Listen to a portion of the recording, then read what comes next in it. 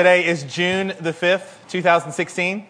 The title of today's message is Pulp Fiction. There will be no movie clips today. Just in case you were wondering. This is not the start of a summer movie series. We don't even know what that is. I know, right? The problem is I do. That's why I had to. This is actually the title. This is the message that we feel as a pastoral team, as a group of pastors and elders, that is exactly fit for this body for today. I was thinking just as we're getting ready here to read out of Genesis chapter 2, what a privilege it is. There's certain privileges that I have in my life. One is that the Lord has been gracious to me and allowed me to have a direct relationship with the God of all the universe. Amen. Another relationship is the relationship that I have with my wife. It's an honor to be the husband of such an incredible woman. Amen. It's an honor to be the father of the children that I have. Yeah. But it is really, really an honor that I have to pastor you. Amen. During the worship, I'm thinking about each of you, whether I look at you or not, whether I'm staring at you or not. Sometimes you'll see me turn around, and it's not for any other reason. It's not that I forget where I am. It's not that I'm trying to make anybody feel awkward. It's that I'm saying, Lord, what do you have? What do you have for us today? What do you have for your people here in this building? Because you brought them here by your design. Today I feel like this message is for you. Amen. I say it in a collective way, but I mean it on an individual level. This message today is for you. Genesis chapter 2, and we're going to start in verse 8. And it says this: Now the Lord had planted a garden in the east. Everybody say garden. In Eden. And there he put the man he had formed. Almost like God has a place prepared for us. And the Lord God made all kinds of trees grow out of the ground. Trees that were pleasing to the eye and good for food. In the middle of the garden there were the tree of life and the tree of the knowledge of good and evil. When you have an apple tree, what kind of fruit do you get? Apples. When you have a life tree, what kind of fruit do you get from it? It's interesting. Right here at the very beginning of all creation, we're seeing that God is placing something here. And this is what kind of struck me over the week as I was thinking about the place of trees in the Bible. I know, really exciting, right? Trees. I was thinking through different varieties of trees, and I realized that it starts here. Turn to Revelation 22.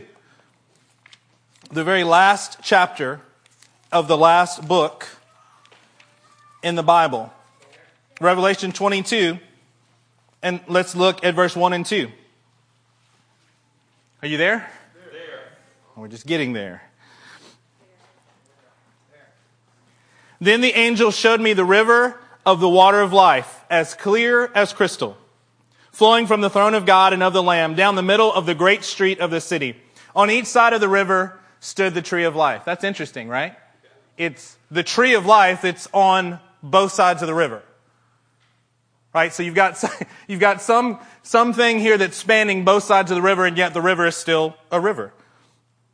And the leaves of the tree, the river stood, on each side of the river stood the tree of life, bearing 12 crops of fruit. Everybody say 12. 12. Yielding its fruit every month. Wow, what an interesting thought. 12 fruit for 12 months. For 12 tribes. We see that every month there's going to be a new type of fruit that is being produced. And the leaves of the tree are for the healing of the nations. No longer will there be any curse. The throne of God and of the Lamb will be in the city, and his servants will serve him. Now look down in verse 12. Behold, I am coming soon. Amen. My reward is with me, and I will give to everyone according to what he has believed. I'm sorry. Let me read it again. Behold, I am coming soon. My reward is with me, and I will give to everyone according to what he has done.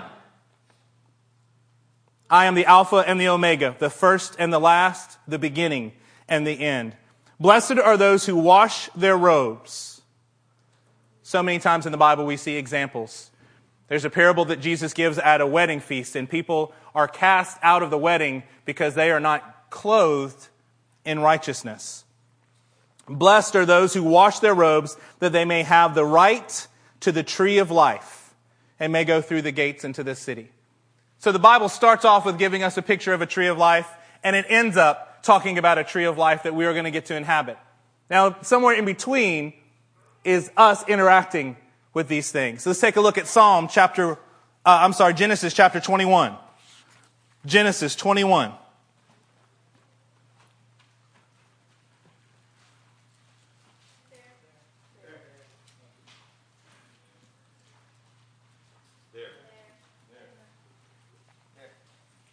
Let's start in verse 32.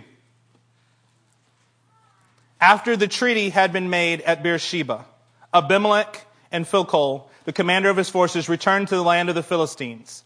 Abraham planted a tamarisk tree in Beersheba, and there he called upon the name of the Lord, the eternal God. And Abraham stayed in the land of the Philistines for a long time. We see here that Abraham, he plants a tamarisk tree, a tree that is known for its endurance, its longevity, its evergreen nature, that he was saying, Lord, just like this tree, I'm going to have this kind of a relationship with you. Amen. It's going to last for a long time. It's going to flourish. It's going to stay in season and continually produce fruit for you. Turn to Psalm chapter 1.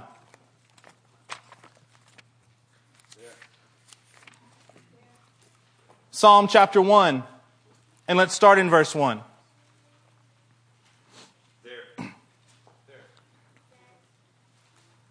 Okay, we got 3 people there. Amen. Turn to the middle of your Bible somewhere, right? Psalm chapter 1 and verse 1. Blessed is the man who does not walk in the counsel of the wicked, or stand in the way of the sinners, or sit in the seat of mockers. But his delight is in the law of the Lord, and on his law he meditates day and night. Wow, what a great lesson for us to learn, right? To meditate on the word of the Lord day and night. If you are not making this a regular part of your Christian walk, then you are in error, because the word instructs us many times over. Here's one verse, but there are many instructions that say that we are to meditate on it all the time. Do you know why the Lord tells us to meditate? You know why? Because what we meditate on leads us, and it causes us to become. We become what we meditate upon. Amen. If you meditate upon righteousness, you know what you become? You become righteous. If you're meditating upon the world and its struggles, you know what you become? Very worldly. The Bible says, meditate on his word both day and night. Look at verse 3. If you do this, the one whose delight is in the law of the Lord, the one who does not walk in the way of the sinners, he is like a tree planted by streams of water, which yields its fruit in season, and whose leaf does not wither.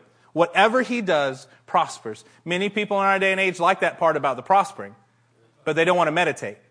They want to walk in the way of the world and still yet prosper. That's not how the kingdom is built. Amen. You are not a tree that's planted by the water when you meditate on anything. You are a tree that's planted by the water when you meditate on God, when you meditate upon his word, when you stay involved in his spirit and you stay connected to him. That's what it's like. It's a metaphor, right? It's a picture.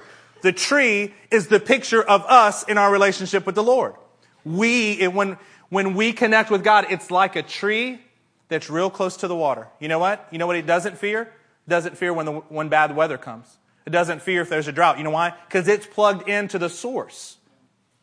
This is what we are to be like. Turn to Jeremiah chapter 17. Just laying some groundwork here. From the law, the prophets, and the writings. Here's our prophet scripture from Jeremiah chapter 17.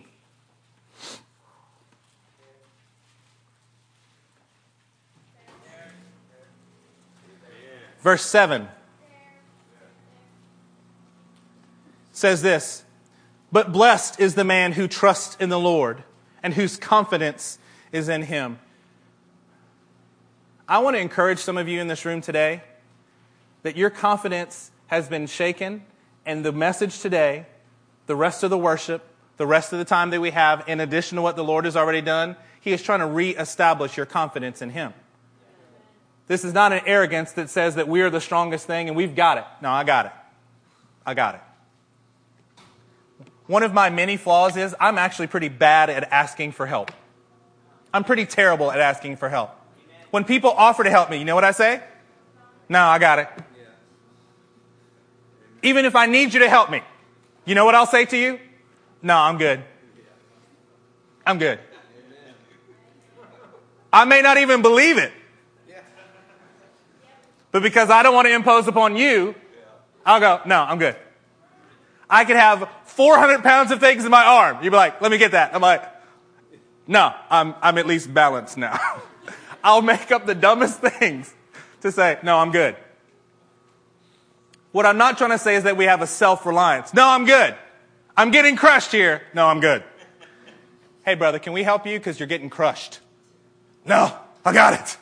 I can handle. No, what we're saying is we're trying to place our confidence in Him. Amen. There's a vast difference. And someone whose pride might get in the way of you actually helping, even on small things. Because if it's a small thing, you know what I think? Oh, it's just a small thing. I should be able to handle this. You know what happens when it's a big thing? Well, it's a big thing. It's not your responsibility. Well, that's just prideful. That's just insecure on my part, isn't it? Maybe if you might be like me as well, huh?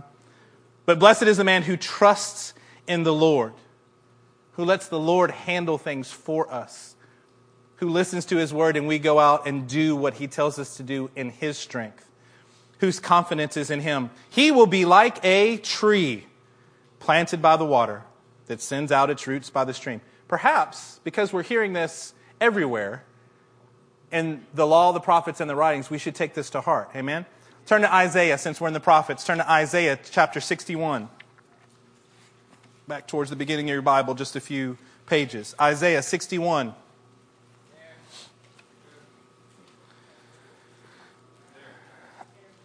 And verse 1. It says, the Spirit of the Sovereign Lord is on me, because the Lord has anointed me. Yeah. I'm trying to get through this quickly to get to some other things, but let me just take a break here. The Lord has anointed me. This is not another man. This is not yourself. I joke with friends who've gone to seminary, and they are the ones that taught me that it's often called cemetery. Did you go to seminary? I'm like, wow, that's an interesting thing. We live in a land that is ready to have self-proclaimed experts in every field. You watch TV. What do they do? What is every news segment that you have? They have the main newscaster, and then what are they always trying to do? Trying to bring on some expert to tell you that which you do not know, but you don't have any way of verifying if they're actually an expert or not. Or if they're just pretty, have a nice smile, and can speak relatively well. The ones that irk me the most are the ones about all the, I can't watch them, but they tell you about all the happenings in the popular realm with movie stars. Yeah. They'll talk about them like they know them. Yeah. Well, I don't even know, Tom did this. Really, do you know him? So you talked to him and that? No, of course I didn't. I just hunt around online. I'm an expert. No. We want to be people who the Lord has anointed to do what we're doing. Amen. Do not be a self-appointed expert in your life. Amen. Don't be that guy. Because the Lord has anointed me to preach good news to the poor. He has sent me to bind up the brokenhearted, to proclaim freedom for the captives and release from darkness for the prisoners, to proclaim the year of the Lord's favor and the day of vengeance of our God, to comfort all who mourn and provide for those who grieve in Zion, to bestow on them a crown of beauty instead of ashes, the oil of gladness instead of mourning. Come on, some of you guys need to understand that this is God's will for your life. Some of you need to get rid of the ashes and allow God to exchange that for the crown of beauty that He has for you. The things and the parts of your life that have been utterly decimated. You know what God can do? He can give you a crown of beauty instead. He can give you gladness instead of mourning. How long will you mourn? There are acceptable limits of time, even in our culture. Not talking about the Scripture. There are acceptable limits of time for us to mourn.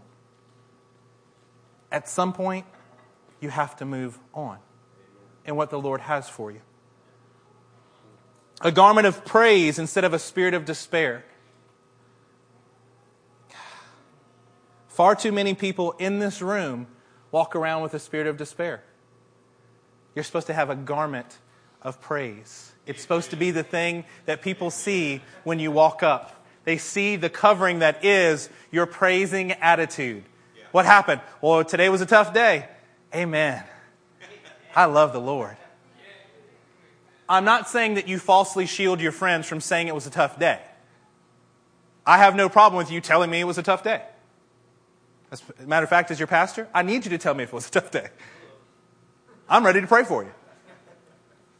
But you don't have a spirit or an air or clothed with, it was really tough. What we have is a spirit of praise. You know what? It was tough, and I choose to follow my God anyway.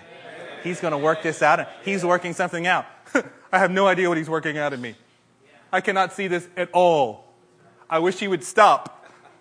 And, praise God, I trust him. Right? Amen? Nevertheless, they will be called, oaks of righteousness, a planting of the Lord, for the display of his splendor. Come on, don't you want to be an oak of righteousness? Let's turn to Mark chapter 8.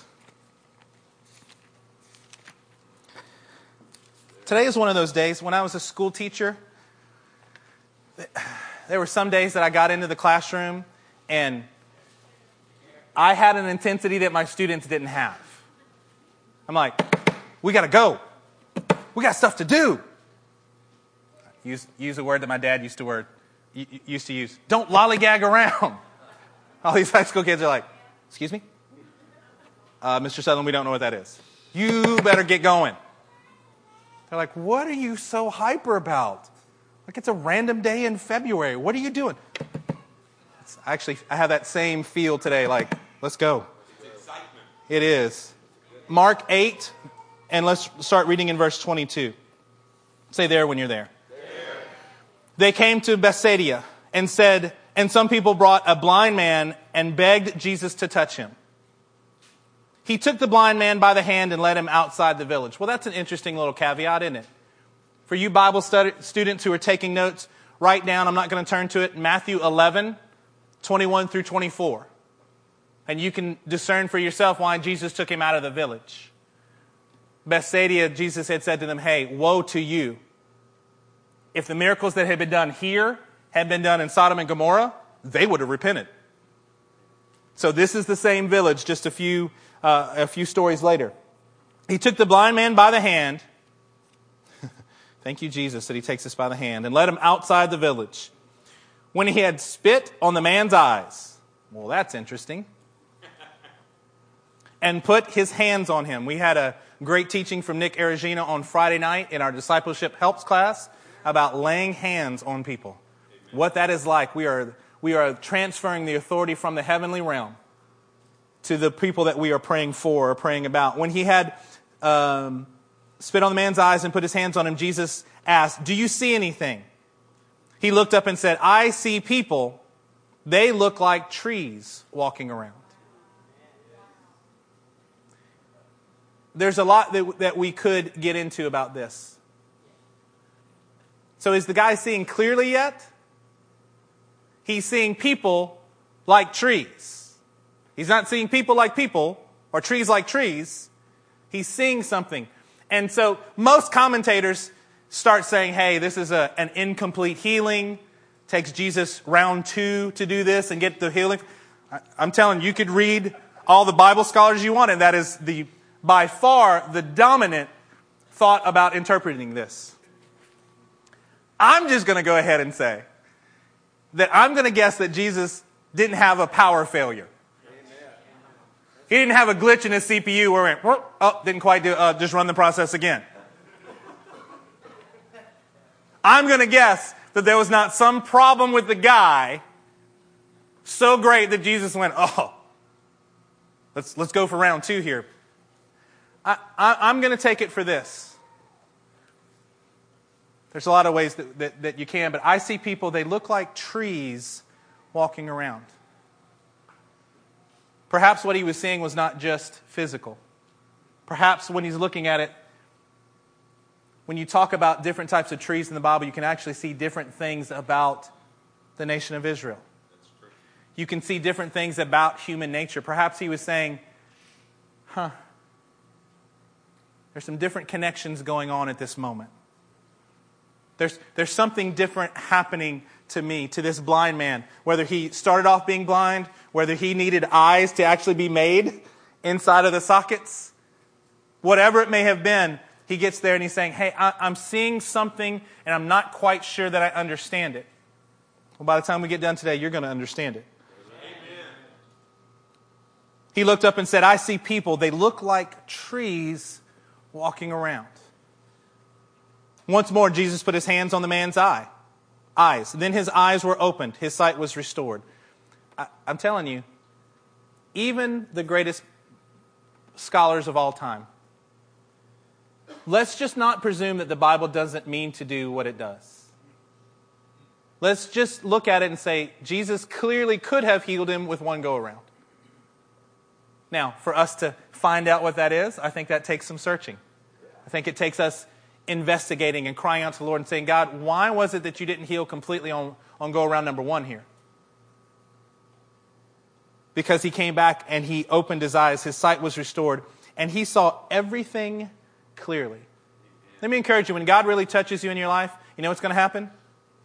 I can see clearly now, the rain is gone. You're going to be able to see clearly, I assure you. Because God is going to have touched you.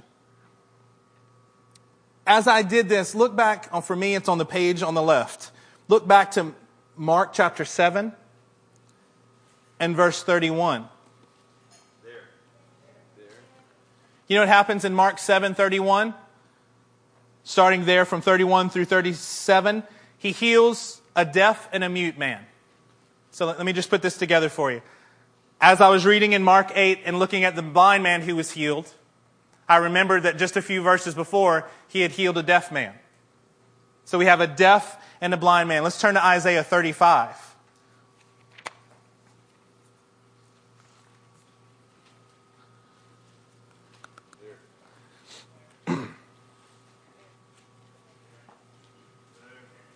And start in verse 3. It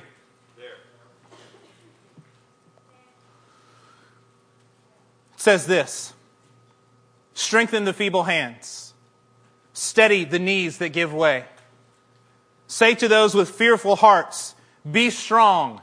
Do not fear. Your God will come.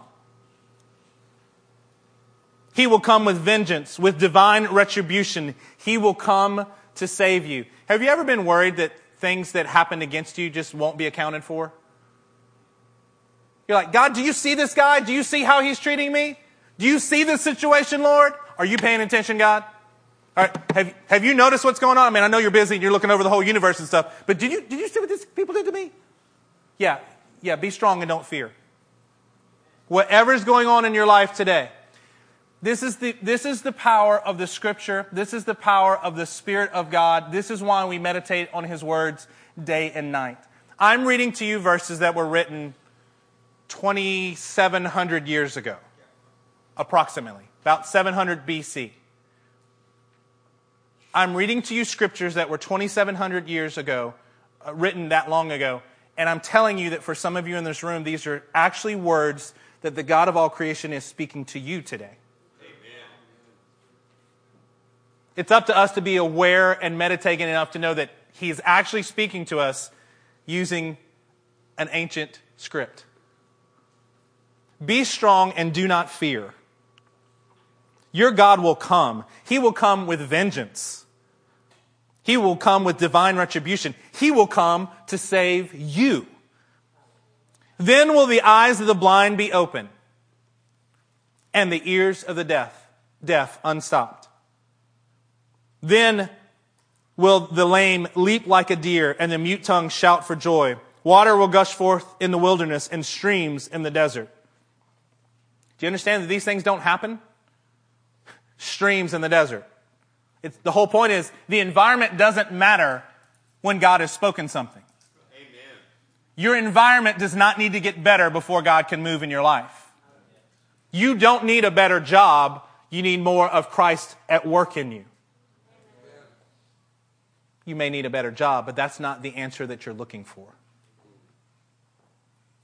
You don't need everyone else to realize your greatness. before God can come in and touch you. That is not what you need. Because you know what happens? Somehow as human beings, we think that we're going to change the environment and things are going to become magically better. If I can only make this much more money, then my life, I could see my life is going to be better. So what happens when you do make that much more money? You know what you find out? That you still have a need, but people never actually realize that. They go, oh, I was just wrong. Now I need more money. Now I need more friends. Now I need more popularity. Now I need something else. And we never realize and go, wait, stop for a minute. Maybe the things that I think that I need aren't the things that I need. That never hits the bulk of humanity. Maybe what I say I need is not what I actually need. Maybe I need to cry out to someone who knows what I need and can deliver it to me. He can give me streams in a desert. He doesn't say, I'm going to take you out of the desert and bring you to streams. He said, I'll just give you streams in the desert. Come on now. What deserts are you in that you need the streams of God's presence to be in? Maybe you should quit running from where you are and you should run to Him. He will give you water will gush forth in the wilderness. Streams will be there in the desert. The burning sand will become a pool. The thirsty ground, bubbling springs. And the haunts where jackals once lay, grass and reeds and papyrus will grow. And a highway will be there.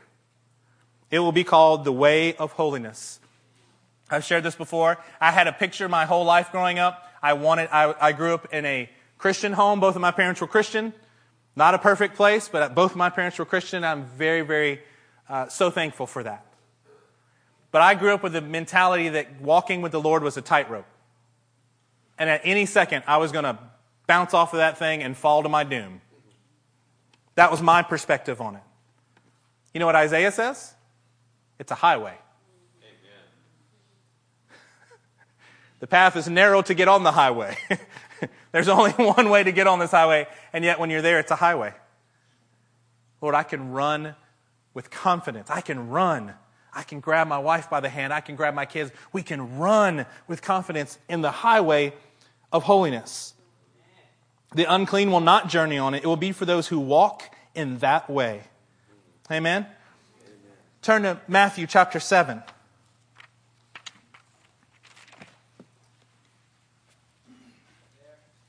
And start looking in verse 15.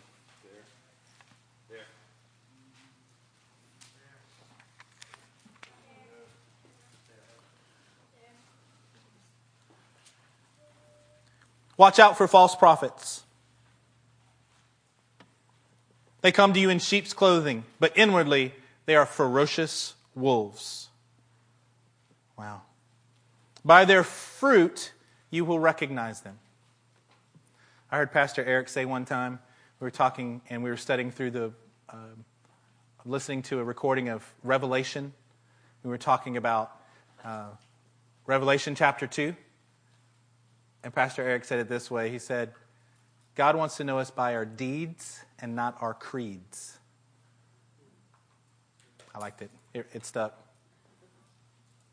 Said a lot of good things, but that one happens to fit this, right? God knows us by our deeds and not just our creeds. Not just what we say we believe, but what we actually do. By their fruit, you will recognize them. Do people pick grapes from thorn bushes or figs from thistles? Likewise, listen to this. Every good tree bears good fruit. Everybody say every. Every. You know what that is when you look it up in the Greek? It means every. It means all. Likewise, every good tree bears good fruit. Amen. Right. I know, real simple concept here, huh? But a bad tree bears bad fruit. A good tree cannot bear bad fruit, and a bad tree cannot bear good fruit. Doesn't it sound overly elementary here? By the way, this is Jesus speaking, right? So I'm going to presume that if he's saying it, that it's perhaps more than just elementary. Perhaps it's something important for us to grasp. You know what happens in our day and time? We are a church that says you need to be known by your fruit. This is not a new message to you this morning. This is actually an ancient message to you. But what I'm saying here is this morning is we live in a society that says that you could be a good tree and have bad fruit. There are certain famous people who have died recently. And you know what? They're saying they were basically a good tree. Maybe they had some bad fruit. Have you heard of people, murderers? Someone who flips out and goes and kills people. And they'll go, listen to the interviews that they do. Pick one. Now what do they say? Well, he was a good kid. No, he wasn't. Isn't that ridiculous to say that? It is. But our world says, he was a good tree. It just had some bad fruit. The scripture tells me that that is not acceptable for me to ingest and take in and say, oh yeah, he was a good tree. The Bible says that by his fruit I will know him. He went out and killed people. You know what that makes him? A murderer. He's a bad tree with bad fruit. It is in keeping, his fruit was in keeping with what he really was as a person. Folks, today in this room there are people who think that they're a good tree even though they're producing bad fruit. I know that just as sure as I'm standing here. I know it. You think you're a good tree, but all that comes out is bad fruit. Let me encourage you. Let me tell you. Let me warn you and admonish you. That is not reality. Amen. Whether you think it is or not, the scripture says in an elementary fashion so that there's no possibility of coming up with a different conclusion. Every good tree bears good fruit. And a bad tree bears bad fruit. A good tree cannot bear bad fruit. And a bad tree cannot bear good fruit. Every tree that does not bear good fruit is cut down and thrown into the fire. Is this difficult to see? Is this difficult to understand? You can go back into the original Greek and you know what you'll get? You'll get this understanding of it. This is not a translation problem. This is a translation problem reading it and taking it in. When we hear it, we want to translate it to something else in our heart. If you're here and you haven't been producing good fruit, you have to look at the fact that you are probably a bad tree. And the only reason I say probably is because being a pastor, I know that some of you are tender-hearted and you're actually working on producing good fruit. And you're seeing fruit that you are allowing God to prune in you. And so I don't want to say a word that crushes you. Amen. So for those of you who are here and you really are desiring good fruit, then I say continue on in desiring good fruit and let the Lord prune that which is not perfected in you yet. And at the same time, I want to tell you that those who are here, who are producing bad fruit, you're a bad tree. You can't have it both ways. You can't do it your own way and get whatever fruit you get and placate your own conscience by saying, I'm a good tree. All dogs don't go to heaven. Good people do not get to heaven. If you are merely a good person, what kind of insult is that to my God for you to think that you can be a good person and get to heaven? Good? By what standard? Well, I haven't killed anybody. Woo, way to go. Good job. Setting those standards really high, huh? We have a God who descended from the heavens to allow us. He would impart His righteousness to us if we do it His way.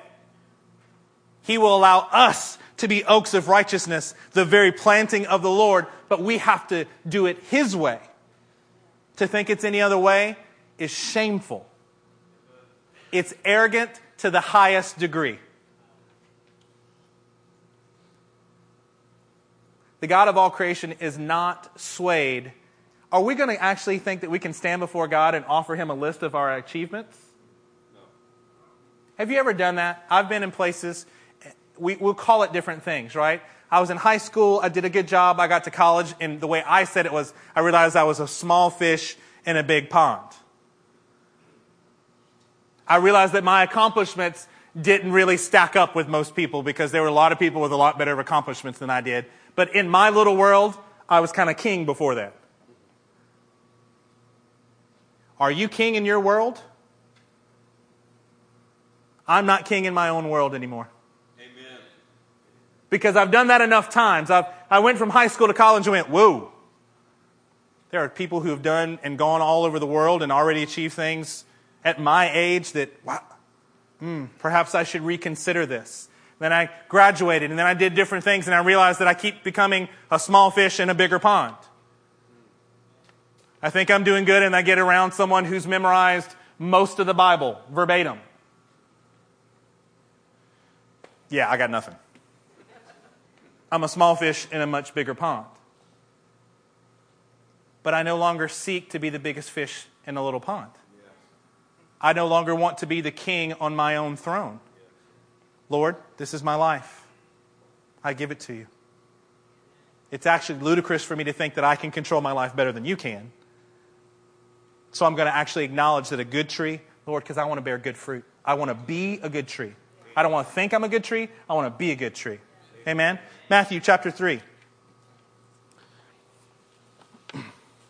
Verse 7.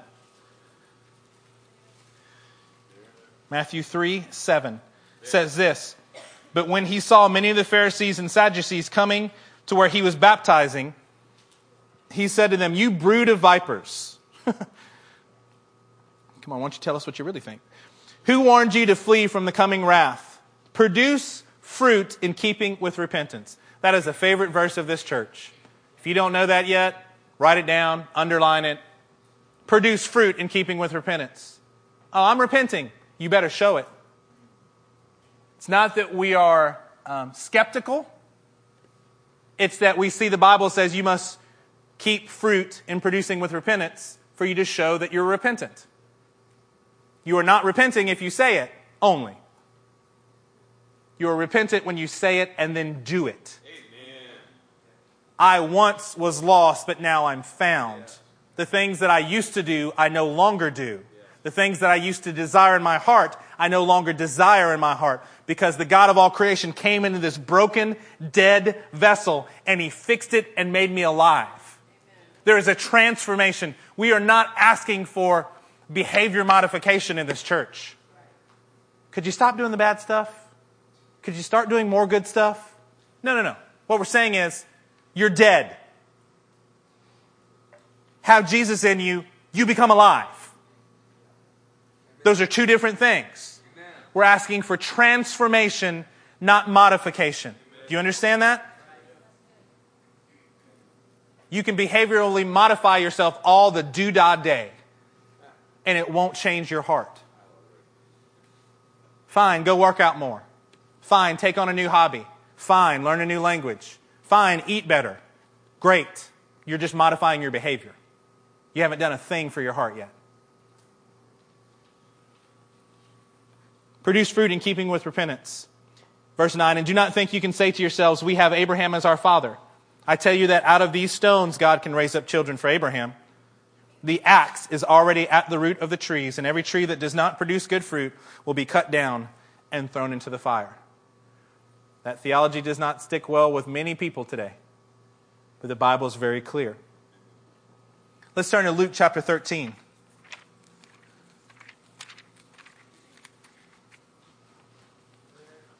Luke chapter 13 and verse 6. Luke 13:6 says this, "Then Jesus told a parable. A man had a fig tree planted in his vineyard, and he went to look for fruit on it." That is a crazy idea. Somebody planted a tree and then went to make sure that there was fruit on it. "But did not find any." Verse 7, "So he said to the man who took care of the vineyard, 'For 3 years now,'" everybody say 3 years. 3 years. "I've been coming to look for fruit on this fig tree and haven't found any. Cut it down. Why should it use up the soil?'" That's a good owner of a vineyard, right? What is he thinking? You're wasting space, man. If I keep this thing around too long and it draws nourishment away from the surrounding trees, I'd rather cut this one down and move on because it's not producing fruit than to endanger the trees that are around it. Does that make sense to you? Verse 8, Sir, the man replied, leave it alone for 1 more year, and I'll dig around it and fertilize it. If it bears fruit next year, fine. If not, then you can cut it down. What an interesting story, right? An interesting perspective on it. We have friends of ours at one association churches who this is a passage of Scripture that the Lord has been laying heavily on that pastor's heart. I want to connect this to something in the Older Testament for you. Leviticus 19. Leviticus 19. We're going to start in 23.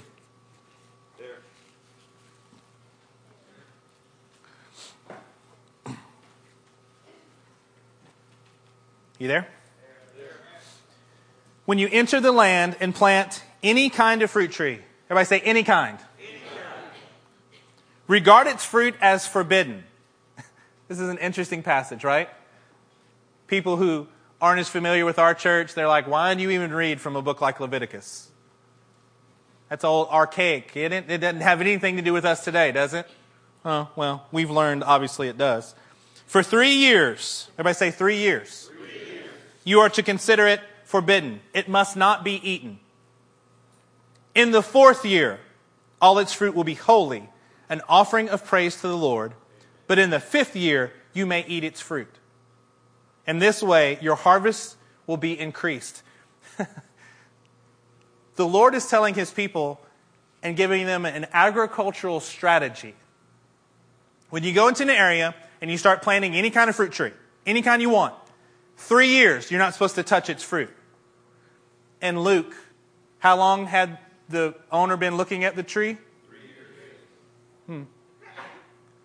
But the idea was not that the tree wouldn't have been producing fruit for 3 years. You were giving it time to grow. You were giving it time to do what it needed to do. And you should start seeing some fruit after a period of time. Because what happens in the 4th year, all of the fruit from it is an offering to the Lord. And then in the 5th year, you could eat the fruit. And it was for everyone. If you've been planted somewhere, there is a period of time where you should be and just grow. Yes. Your only thought, your only goal is to make sure that you start producing fruit. And as a matter of fact, it's better that you don't give it away yet. You're just working. You're just growing. You're just learning. Perhaps God put you in a church like ours so that you could be prepared for mission field or for a pastoral or fivefold calling. Perhaps you're here in this church. By the way, we've said this before. Everybody in this church is not going to go on the mission field permanently. I hope everyone in the church does go on the mission field, by the way. God has not necessarily called each of us. There are some of you that I know that God has called you to be here. This is the field that you're supposed to be working. This is where you are planting. You know why? So that we can continue to send other people out. Amen. If we send everybody out, there's nobody here. And if the Lord blessed us that way, we would do it in a second.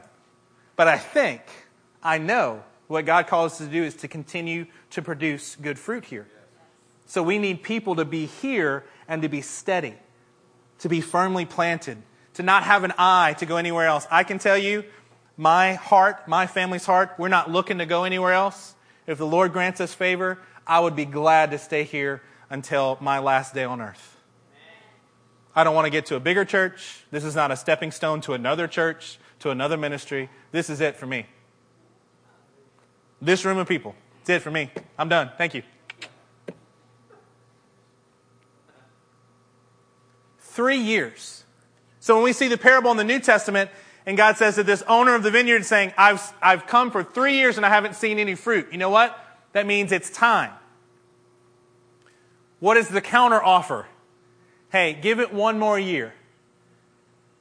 Because in the 4th year, it was going to all go to you anyway. It was all going to be presented to you anyway. So let's just see. Maybe it's a late bloomer. Maybe there's something else. Give me one more chance to work on this for you. And if it produces fruit, then amen, we've saved one. And if it doesn't, you are righteous in your decisions.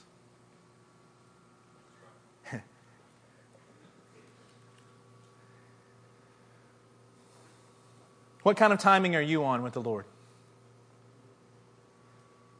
Are you producing fruit?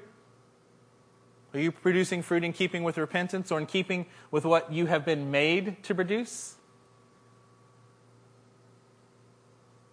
It is incumbent upon us. Ibrahim read from Hebrews today.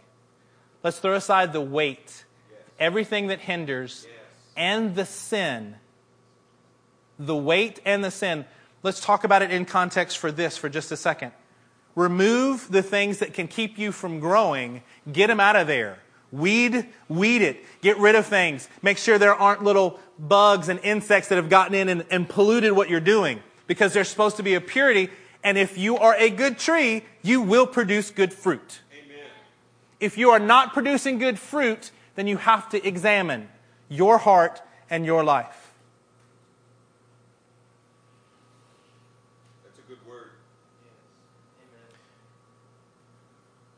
Matthew 12 tells us this. Tells us that out of the abundance of our heart, our mouths speak. What is on the inside of you, the fruit that you are supposed to be making, will pour out from you. It will be the thing that pours out. What about Hannah in 1 Samuel 1? What is she doing? She's there before the Lord. She's pouring out her heart. Lord God, I want a child. She's pouring out her heart. Let's read it. 1 Samuel chapter 1, verse 15.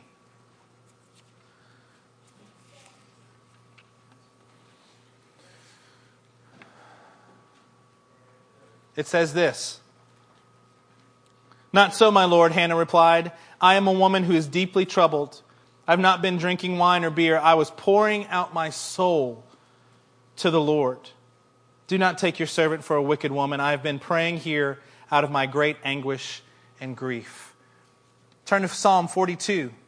David does the same thing. He's pouring out his heart in so many areas. Psalm 42 and verse 4, it says this.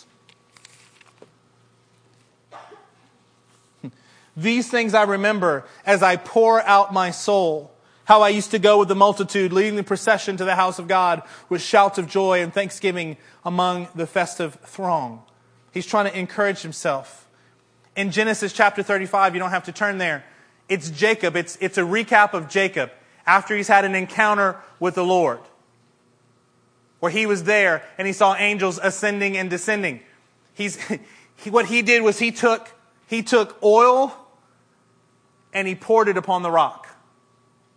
He took oil and poured it on the rock that he was sleeping on. He said, this is something, I'm going to pour out who I am to remind myself that this was a special time. This was something that was anointed. He poured out oil and a drink offering. Cass, we're going to do some pictures now real quick. As I was thinking about the pouring out the oil, it made me think about olive trees. And Pastor Eric presented this the other day, or some of these details. An olive tree thrives in poor soil. It thrives. Here is a picture of an olive tree. I don't know if you could tell, this is actually from the Garden of Gethsemane. This is a modern picture at the Garden of Gethsemane. You see some of the structures that have been built. Obviously, those weren't there in Jesus' day. But do you see any grass around it? It's very dry and barren there. And an olive tree flourishes in that kind of environment. Actually, the easier the soil, the worse the olive tree does. But surely that can't represent us, right? Sometimes the easier it is on us, the worse we do in the kingdom. Do you do well when you have a lot of time off? I'm terrible. Netflix becomes my best friend. I end up vegging and I lose it and I waste a lot of time. I do much better when I stay busy. Perhaps you have a lot more character and discipline than I do, but I'm just being honest with you. I do much better when I stay moving. I do much better when things are harder on me. Amen. Take a look at the next one. So what happens is this is an example of different, I'm going to show you a few different types of presses. Everybody say press. Press. You ever felt pressed down? Yes. This is one type, a stone that they would put the olives there. You can actually see some of the oil there, which I think is beautiful. Cass, can you go one more? This is a screw type thing. They would do it and they would wind it around and it would they would put the olives in bags underneath there and they would just keep adding tension and adding tension and adding tension and just going around and around until it just kept compressing it. And then you get oil that's working its way down the press into ravines and culverts that push it to another place that they can collect it. Cass, one more. Okay, so this is a lever.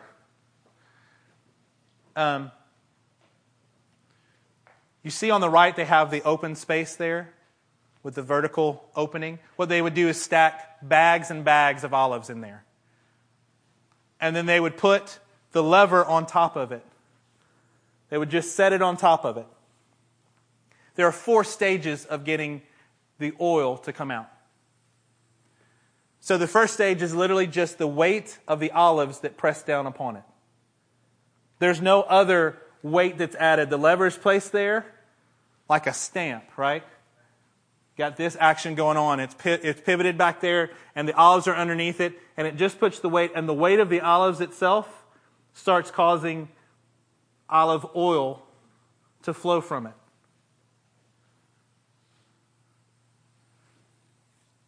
That first pressing, just the weight of the olives itself, was used for holy things. It was used for the temple. It was used because it had to be clear. There couldn't be any pulp in it. There couldn't be any flesh that came out from the pressing. The first go around was just the actual weight of itself, and it produced the purest form. It gave the anointing oil.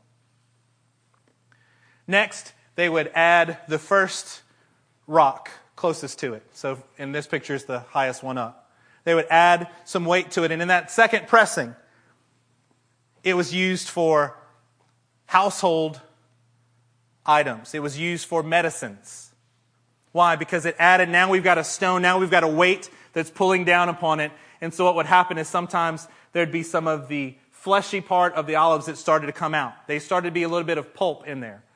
A little bit of the flesh kind of came out. So it was used for a different way. It wasn't quite used in the temple, but it was used for home, for human consumption, for medicines. Then you would add another stone on there. So the third pressing was used for food, for cooking, for animal medicines. Again, not with each one we're degrading in how pure it is. We're getting more and more pulp into the oil, and so it's used differently. The last one, you put the third stone on there, and the fourth version of this, it's used for unclean uses, and it's used as fire starter. Interesting. You may not find it interesting. I find it incredibly interesting. Because what I see is, we're going to talk through this here. This is exactly the kinds of pressings that go on in our life. This is exactly what we go through. Turn to Exodus chapter 25.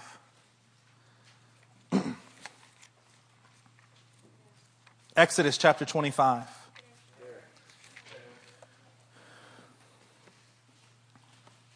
Verse 6.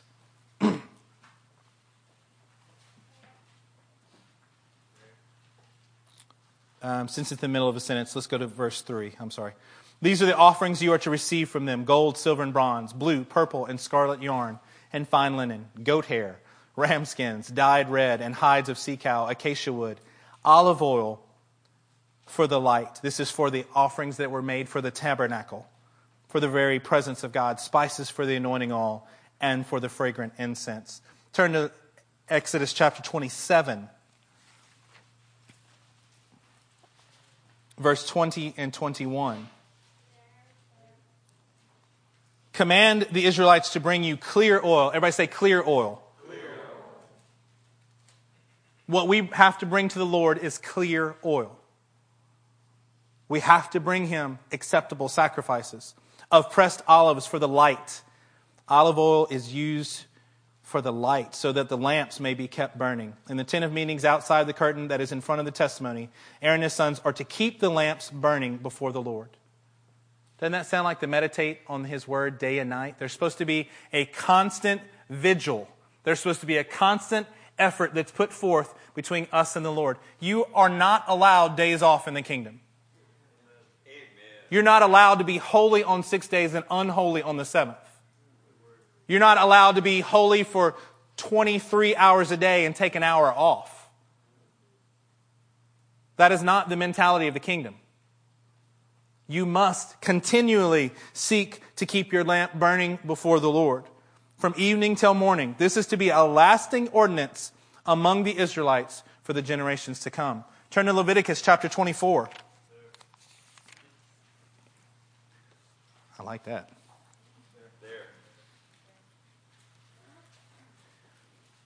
Verse 1. The Lord said to Moses, command the Israelites to bring you clear oil of pressed olives for the light so that the lamps may be kept burning continually. Turn to Deuteronomy 24. It's like an old-fashioned sword drill here, huh?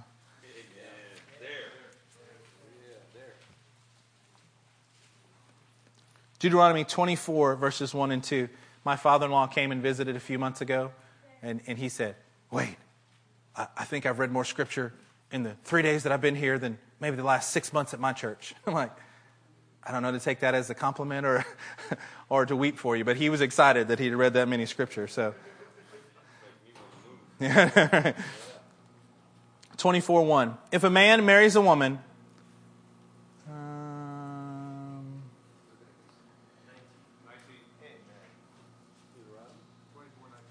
24:19. I was just kidding. That's what happens when you write the wrong thing down. It's like, no, that's not what I want to say. Yes, verse 19. Deuteronomy 24:19. It says this. When you are harvesting in your field and you overlook a sheaf, do not go back to get it. Leave it for the alien, the fatherless, and the widow, so that the Lord your God may bless you in all the work of your hands. When you beat the olives from your tree, do not go over the branches a second at a time. The thing that I didn't mention about the olive tree is that to get the fruit, the process of getting the fruit is you literally have to beat the tree. You have to assault the tree so that it gives forth its fruit. It's not how you do an apple tree. The apples get really ripe, they just fall off the tree. Not an olive. That's not how this works. For your fruit to really come forth, you may have to be assaulted.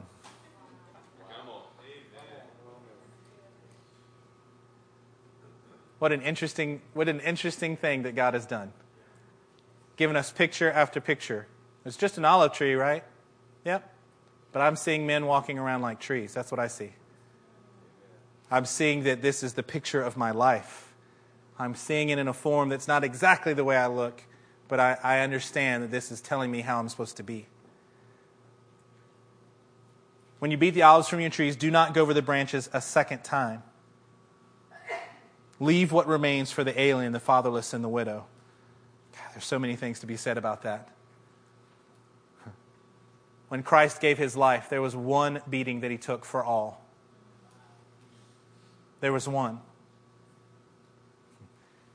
When Moses was to strike the rock, he only did it one time, and water flowed. The next time, he was supposed to speak to the rock. Jesus Christ was stricken once for us, once for all. His sacrifice was enough. It was the pure oil that came forth. We don't strike Christ again. We speak to Him. We allow our faith to be placed in Him. We do what He tells us to do, and that is what brings us life. Amen? Psalm 52. verse 8.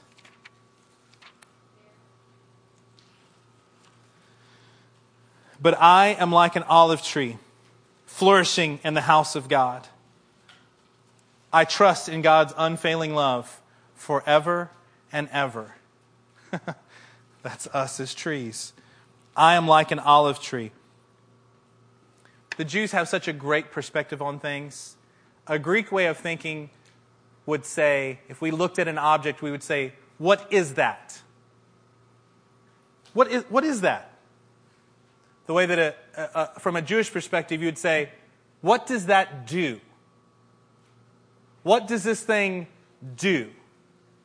What an interesting perspective. I tend to look at things like, I wonder what that is. The Lord is always trying to encourage us to, what does this thing do? When he's saying, but I'm like an olive tree, what is David saying here? He's saying, I'm supposed to do the exact same things that an olive tree does. Amen. I'm not going to go branches and dig my feet in the dirt. I am to do what it does. I am an olive tree. It's a very Jewish way to say it. I'm going to do exactly what an olive tree does. I'm going to flourish in poor soil. I'm going to flourish in harsh conditions. The truth is, I'm going to make the better fruit. The best fruit is made from the most harsh conditions. I'm made to be in the world, but not of the world. I am made to be different, to produce something that is pure. And even if you beat me, you know what happens? The more like Christ I am, you know what happens? The more I'm beaten, the more I show, the more fruit I actually produce. I don't dry up my fruit because I'm just afraid. This is literally what I've been put on the earth to do. Amen. The more you try to silence me, the better my testimony gets. This is the way. I am like an olive tree, flourishing in the house of God. Turn to Psalm 128. Psalm 128, verses 1 through 4. You guys still with me? Yes. 128. Blessed are all who fear the Lord, who walk in his ways. You will eat the fruit of your labor. Maybe it's why the Bible teaches us and says, if you don't work, you don't eat. Because it's expecting you to produce from your own hand fruit. You will eat the fruit of your labor. Blessings and prosperity will be yours. Your wife will be like a fruitful vine within your house. Your sons will be like olive shoots around your table. Thus is the man blessed who fears the Lord. I don't have time to work on this thought right now, but I want to encourage you. For those of you with children, you need to consider that you are put in your children's life right now to emulate this press. You are to impress upon your children. Deuteronomy chapter 6, verse 7. You are supposed to impress the ways of the Lord upon them. Amen. In the New Testament, 1 Thessalonians chapter 1, we, as a church, we quote this passage a lot.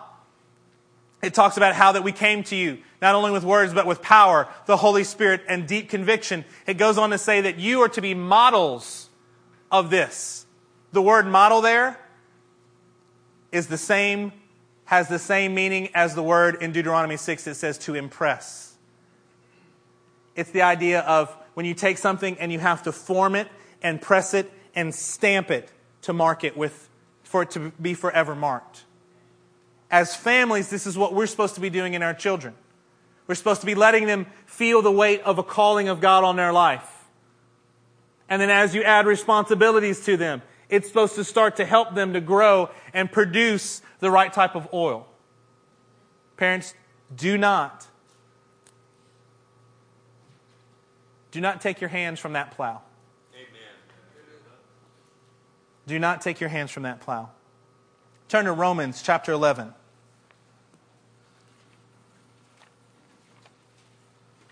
Romans chapter 11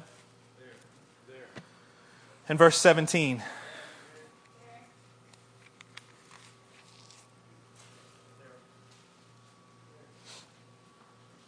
Romans 11:17 says this: if some of the branches have been broken off, and you, though a wild olive shoot, have been grafted in among the others, and now share in the nourishing sap from the olive root. Do not boast over those branches. If you do, consider this. You do not support the root, but the root supports you. Interesting. There's a lot that can be said from Romans 11, understanding that we're the wild olive shoots. The vine, which is Jesus Christ, which represents the nation of Israel. We're the ones that have been grafted in. We were somewhere else. We were some other species, some other variety, and we got grafted in to the good stuff. It says that we do not support the root, but the root supports us because we're now sharing in the nourishing sap. Let's turn to John chapter 18.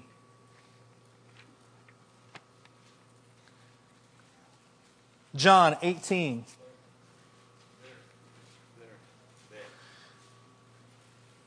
Verse 1 and 2. Says this. When he had finished praying, Jesus left with his disciples and crossed the Kidron Valley. On the other side, there was an olive grove, and he and his disciples went into it. Cass, can you put up picture number 5 for me? This is a picture of the Kidron Valley. This is the east wall, I believe, of the temple area. And you have the Kidron Valley, and just to the left where this picture was is actually the Mount of Olives. So when it says that Jesus, after he finished praying, left with his disciples, crossed the Kidron Valley, on the other side was an olive grove. These are actually olive groves in the Kidron Valley. Cass, you can leave the picture up there for just a second. Turn to Luke chapter 22. Stay with me, guys. Don't let time.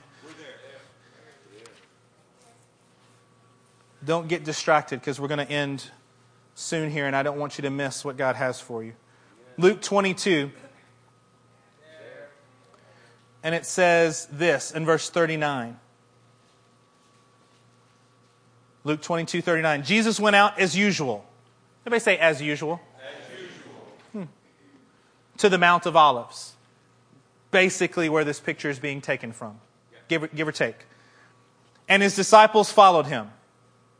On reaching the place, he said to them, "Pray that you will not fall into temptation." He withdrew about a stone's throw beyond them. How far is a stone's throw? It's not a ton of distance, right? No matter how good of a stone thrower you are. Sometimes we can do these things because we're not familiar with the area. Kidron Valley, wow, he was walking for days. No, he just... This is how close where Jesus was praying to, he could see the place. He knew what was coming. He's agonizing over it. It's like me saying, hey, I'm about to have to come on stage and I'm going to walk across and pray in the field over here. Like I know exactly what's going on. I can see, I can hear what's going on. He's here. He withdrew about a stone's throw beyond them and knelt down and prayed, "Father, if you are willing, take this cup from me. Yet not my will, but yours be done." An angel from heaven appeared to him and strengthened him. And being in anguish, everybody say anguish.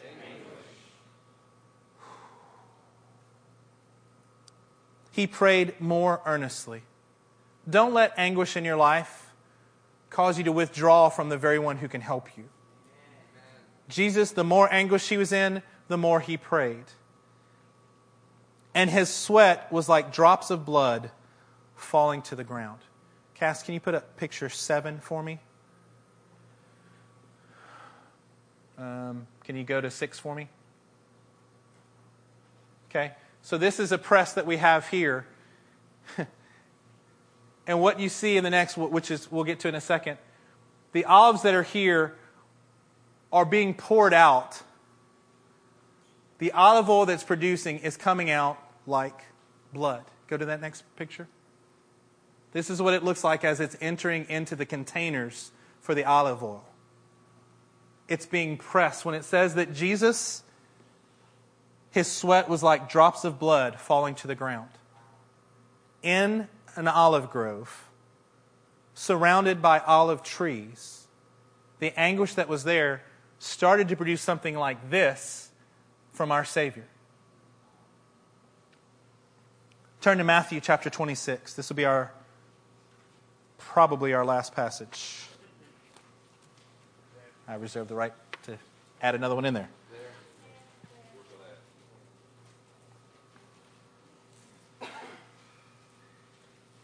Cass, can you go back to picture number 1 and just put that up there for me?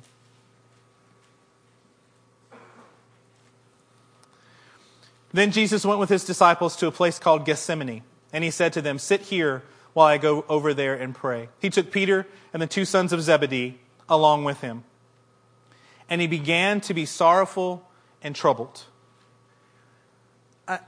This is our Savior, right? This is Jesus Christ. It makes my heart break to know that he was becoming sorrowful and anguished, but you know what it also does? It encourages me to no end.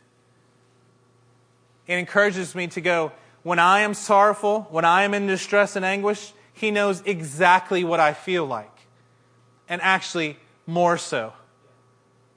He was pure, I am not. He was the righteous Son of God that did no wrong, that incurred no wrath, and yet incurred all of our wrath. He was sorrowful and troubled. Verse 38, then he said to them, "My soul is overwhelmed with sorrow to the point of death. Stay here and keep watch with me." This is like the first pressing.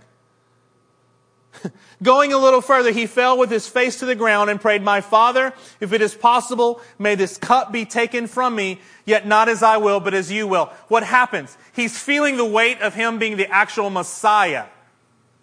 There are no stones there yet. It's just the weight of the olives itself that begins to press. And you know what happens? There's no flesh that comes out of him. There's no pulp that comes out. He says, "Lord, I would love for you to take this away, but not my will. Yours be done, mighty God. I am going to bring you a clear oil that when the pressure is on me, I will not let flesh come out. It will only be an anointing that is fit for use in your kingdom, mighty God. That is fit for use in the tabernacle itself, in the temple itself." Verse 40. Then he returned to his disciples and found them sleeping. Could you men not watch with me for 1 hour? I'm about to die. You couldn't give me an hour's worth of your time? It's almost like they added another stone onto the lever. The second pressing is here. We see it. His friends couldn't even keep up with him. He asks, "Watch and pray so that you will not fall into temptation. The spirit is willing, but the body is weak." Then he went away a second time, and prayed, "My Father, if it is not possible for this cup to be taken away unless I drink it, may your will be done." You know what's happening? Is as it's going through, as it's being added, as it's being there, what happens is oil keeps being produced. Cass, can you put up the picture with, let's try number 4.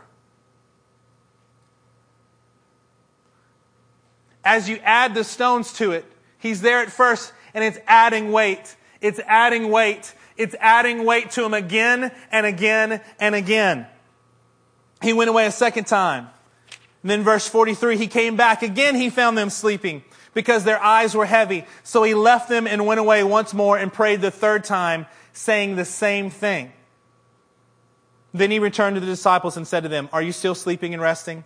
Look, the hour is near, and the Son of Man is betrayed into the hands of sinners. Rise, let us go. Here comes my betrayer."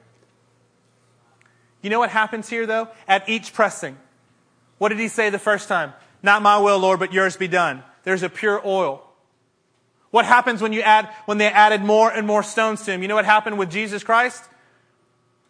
There was never pulp that entered into his pressing.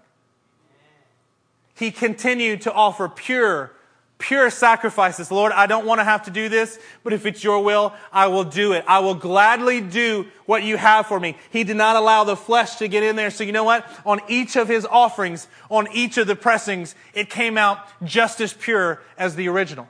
Amen. It came out just as pure. Folks, you're not going to get around pressings. There is no way. There is no way that you're going to keep from getting disappointed in this life. It's not possible.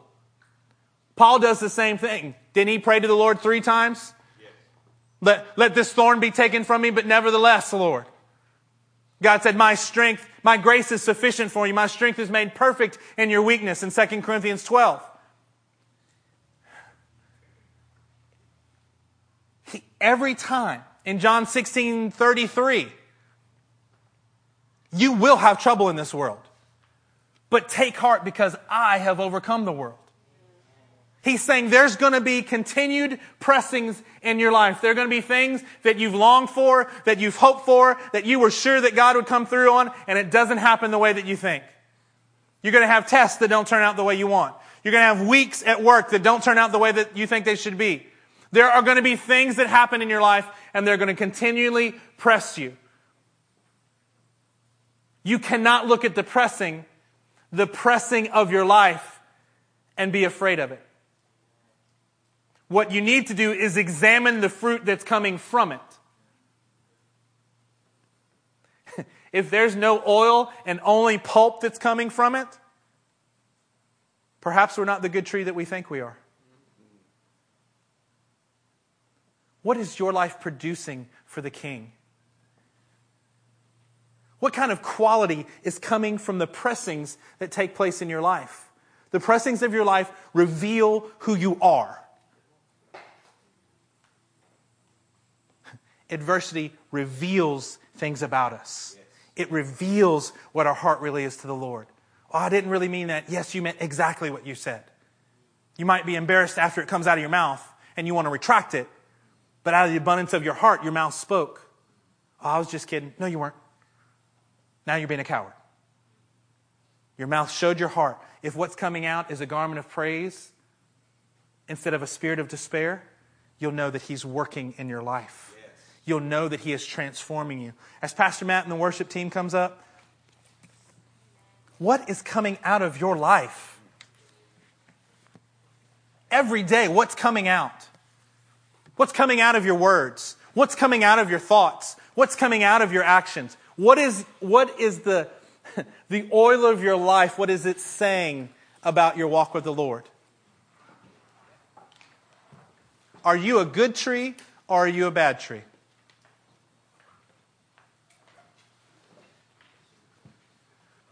I'd like for everybody to stand with me.